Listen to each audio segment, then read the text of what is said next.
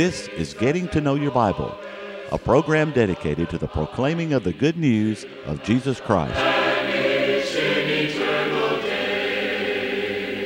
Here's Billy Lambert. It is a pleasure to be with you today on Getting to Know Your Bible. We do appreciate those of you who are watching at this time, and we hope that you'll continue to watch today. The word revival is a Bible word. For example, in Psalms, the 85th chapter and verse 6, David said, O Lord, revive us again, that thy people may rejoice in thee. There are several times in the Old Testament especially that the word revival is found. Today we want to discuss this topic, the conditions for revival. What are the conditions for a spiritual revival today? I hope that you'll stay tuned. We appreciate those of you who may be watching today for the very first time. Continue to stay with us today. We appreciate your watching, and we appreciate those who watch every time we come on the air. And I mean literally. There are those that watch it not only early in the morning, but they watch it when we come on the afternoon or in the evening. They watch it both times every day. We appreciate the interest that you have in the Word of God. Now today we want to continue to offer a Bible course that's free to each one of you, and I emphasize that it is free. We will offer it free of charge because we want people to get better acquainted with the Bible. We want to encourage people to study the Bible more.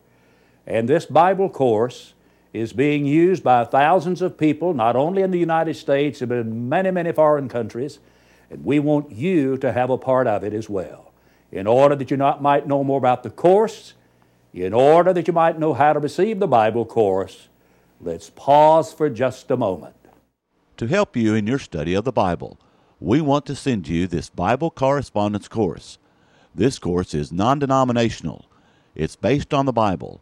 It's conducted by mail, and it's free. To receive this course, write to Getting to Know Your Bible, Post Office Box 314, Summerdale, Alabama 36580, or call toll-free 1-877-711-5214. No storm can hide that radiance peaceful beaming. I'm reading now from the 51st Psalm, beginning in verse 1. Have mercy upon me, O God, according to your loving kindness. According to the multitude of your tender mercies, blot out my transgressions. Wash me thoroughly from my iniquity and cleanse me from my sin. For I acknowledge my transgression, and my sin is always before me. Against you, you only have I sinned, and done this evil in your sight, that you may be found just when you speak, and blameless when you judged. Behold, I was brought forth in iniquity, and in sin my mother conceived me. Behold, you desire truth in the inward parts, and in the hidden part you will make me to know wisdom. Purge me with hyssop, and I shall be clean. Wash me, and I shall be whiter than snow. Make me hear joy and gladness, that the bones you have broken may rejoice. Hide your face from my sins, and blot out all my iniquities. Create in me a clean heart, O God, and renew a steadfast spirit within me. Do not cast me away from your presence, and do not take your Holy Spirit from me. Restore to me the joy of your salvation, and uphold me by your generous spirit. Then I will teach transgressors your ways, and sinners shall be converted to you. It's really hard to realize that the same man who wrote the great 23rd Psalm is the same man that also wrote the 51st Psalm. The man who at one point is on the mountaintop is now in the valley. But this is one of the marks of the inspiration of the Bible. It not only points out the good in the lives of God's great people, but it also points out the bad in their lives as well. It's hard to realize that the man on Christ's breast, for example, on one occasion is the same man who called for fire to come down from heaven on another occasion. It's hard to realize that the same man who at one time is weeping against a wall because he's fallen afar off and denied the Lord is the same one who is preaching to multitudes of people on the day of Pentecost. You see, David was a man after God's own heart. He was not a man after God's own heart when he did wrong. But David was a man after God's own heart when he repented of his wrong. And the 51st Psalm is written against the background of David's sin. And in this psalm, it is a psalm of penitence and of David asking God to cleanse his heart and to make him right again. We need a great revival in our world. A revival that would bring men and women back to God. In America, there is a great need for revival. Haven't you wished that there was some way that men and women all over America, yea, all over the world, could be brought back to a strong faith and trust in Jehovah God? How can we have such a revival?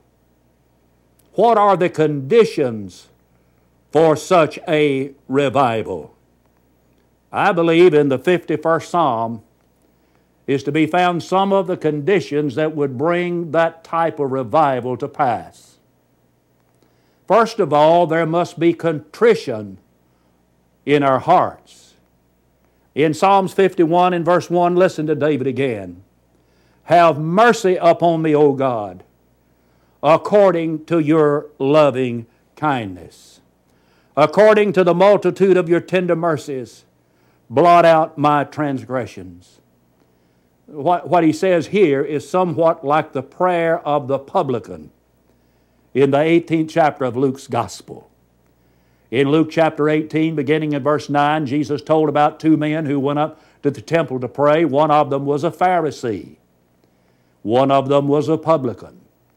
And when the Pharisee prayed, he prayed along this line, Lord, he said, I want you to know how good I am. Now this is just my way of saying it. He said, Lord, I've been tithing and I've been doing a lot of good things. Lord, I've even been faithful to my wife. And he said, Lord, I'm just so thankful that I'm not like other people. And then he pointed to this publican. He said, Lord, I'm thankful that I'm not like that publican. Now the publican, we're told, would not so much as lift up his eyes to heaven. And he smote his breast and he said, Lord, be merciful to me, a sinner. Isn't that like David when he said, have mercy upon me, O God, according to your loving kindness? Going back to Luke 18, Jesus analyzed those two men. And he said, this man went down to his house justified rather than the other. For everyone that exalteth himself shall be abased, but he that humbleth himself shall be exalted. And so the man who was the publican was the man who was exalted. The Pharisee who said, Lord, I'm just so thankful that I'm not like other people, was the man who was abased. Friends, pride is an anti-God state of mind. We'll never be like God with that pride in our hearts. There must be contrition in our hearts. David said, have mercy upon me, O God. In the 17th verse of this 51st Psalm, the psalmist said, the sacrifices of God are a broken spirit, a broken and a contrite heart. God is looking for contrition. Do you remember in Proverbs, the 16th chapter and verse 18, that the Bible reads like this, pride goes before a destruction, and a haughty spirit before a fall. Pride is against God, and it's an anti-God state of mind.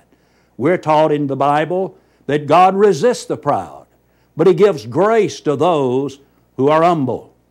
Jesus said, blessed are the poor in spirit. The Lord is looking for a contrite heart. He's looking for humility in our lives. We ought to be as humble as when Jesus washed the disciples' feet. We ought to be humble enough and contrite enough to recognize our own weaknesses. Sometimes it's easy to see the weaknesses of others, but we don't see our own. We ought to be humble enough to consider other people rather than just looking at ourselves. In Philippians, the 2nd chapter, Paul said, each of you looking not only on his own things, but also on the things of others. And we need to be humble enough to have a deep, abiding respect for God. That's what's lacking in our world today. That's what's lacking in America. A deep respect for God. Just having in God we trust on our money does not mean that we trust God nor respect Him. But if we want a revival, there must be that respect for God. We need to be humble enough to realize that. In Isaiah the 66th chapter and verse 2, the Lord said, "But on this one will I look." Well, I'd like to know, who is God going to look on? On him who is poor and of a contrite spirit, and who trembles at my word. And there's a lack of trembling at the Word of God today. But if we want revival, there must be that contrition. There must be humility. There was a gospel preacher that I now deceased that I knew by the name of Gus Nichols. And in churches of Christ throughout America, his name was somewhat a household word. And I can remember on many occasions hearing the late Gus Nichols say, we need to get off of our tom walkers, and we need to get down on the terra firma.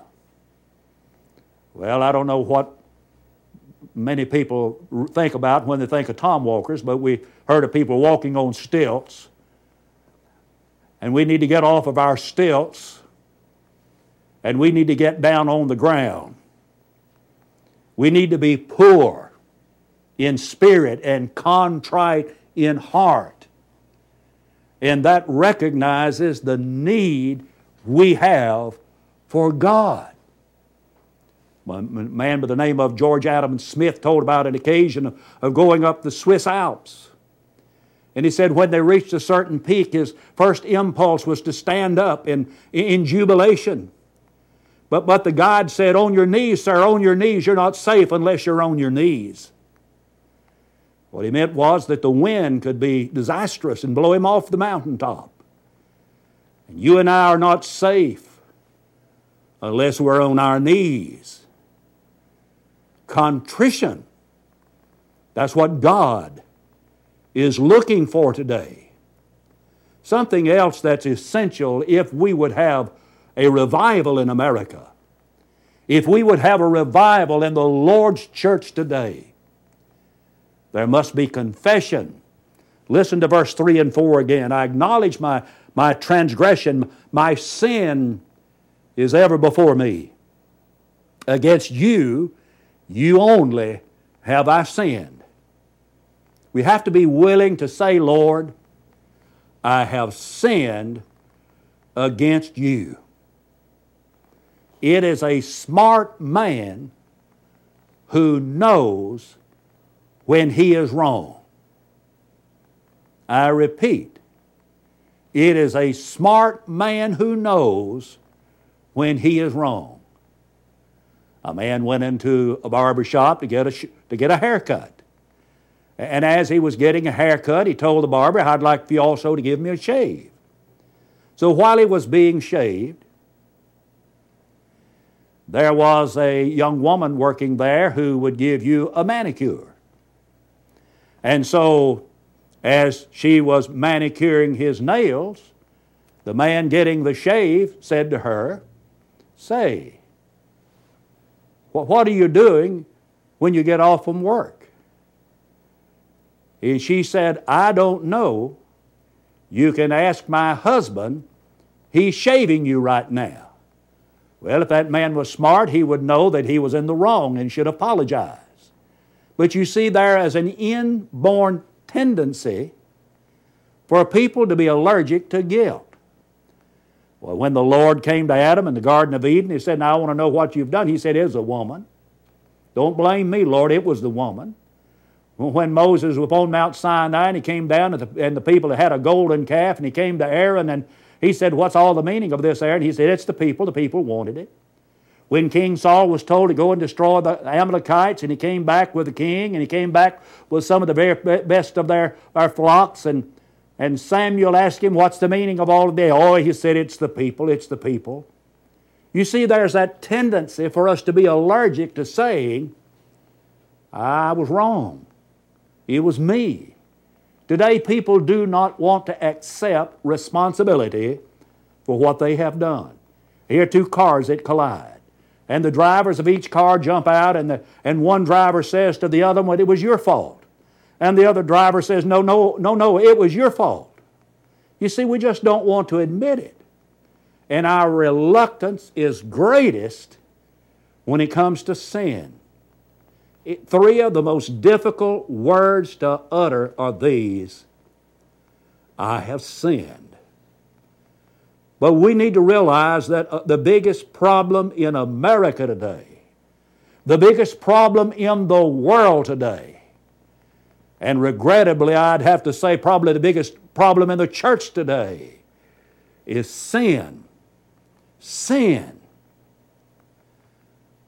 And we need to be willing to say, "Lord, I have sinned."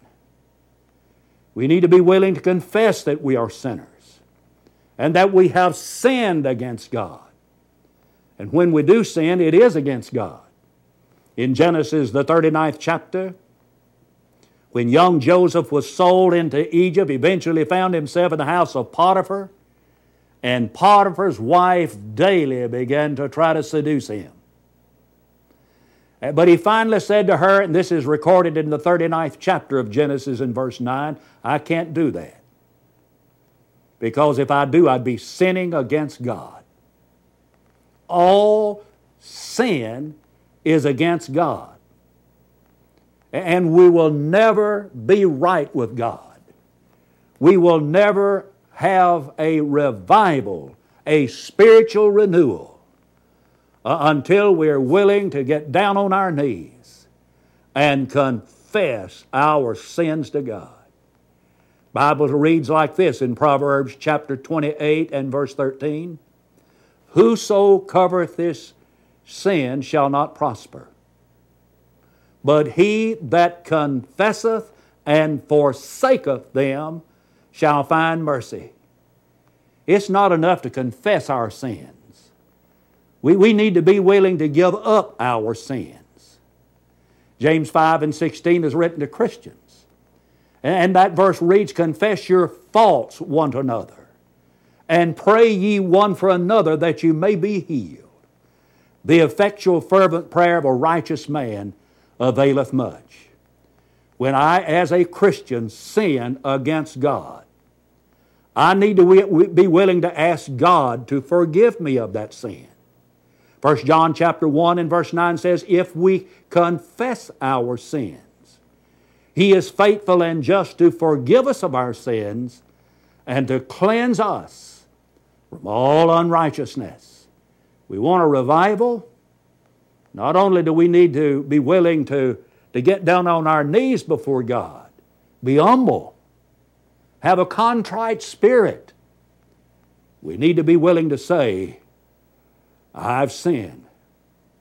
I've been preaching a long time, and I am convinced in my own mind the reason some people have never obeyed the gospel. Oh, they may say they believe on Jesus and repent of their sins, but they're not willing to really say, I've been a sinner." They may tell you they will repent of their sins, but they're not willing to give them up. They're not willing to give them up. Because deep down inside, they don't see themselves as a sinner. And hence, they're not going to be baptized if they don't think they're lost.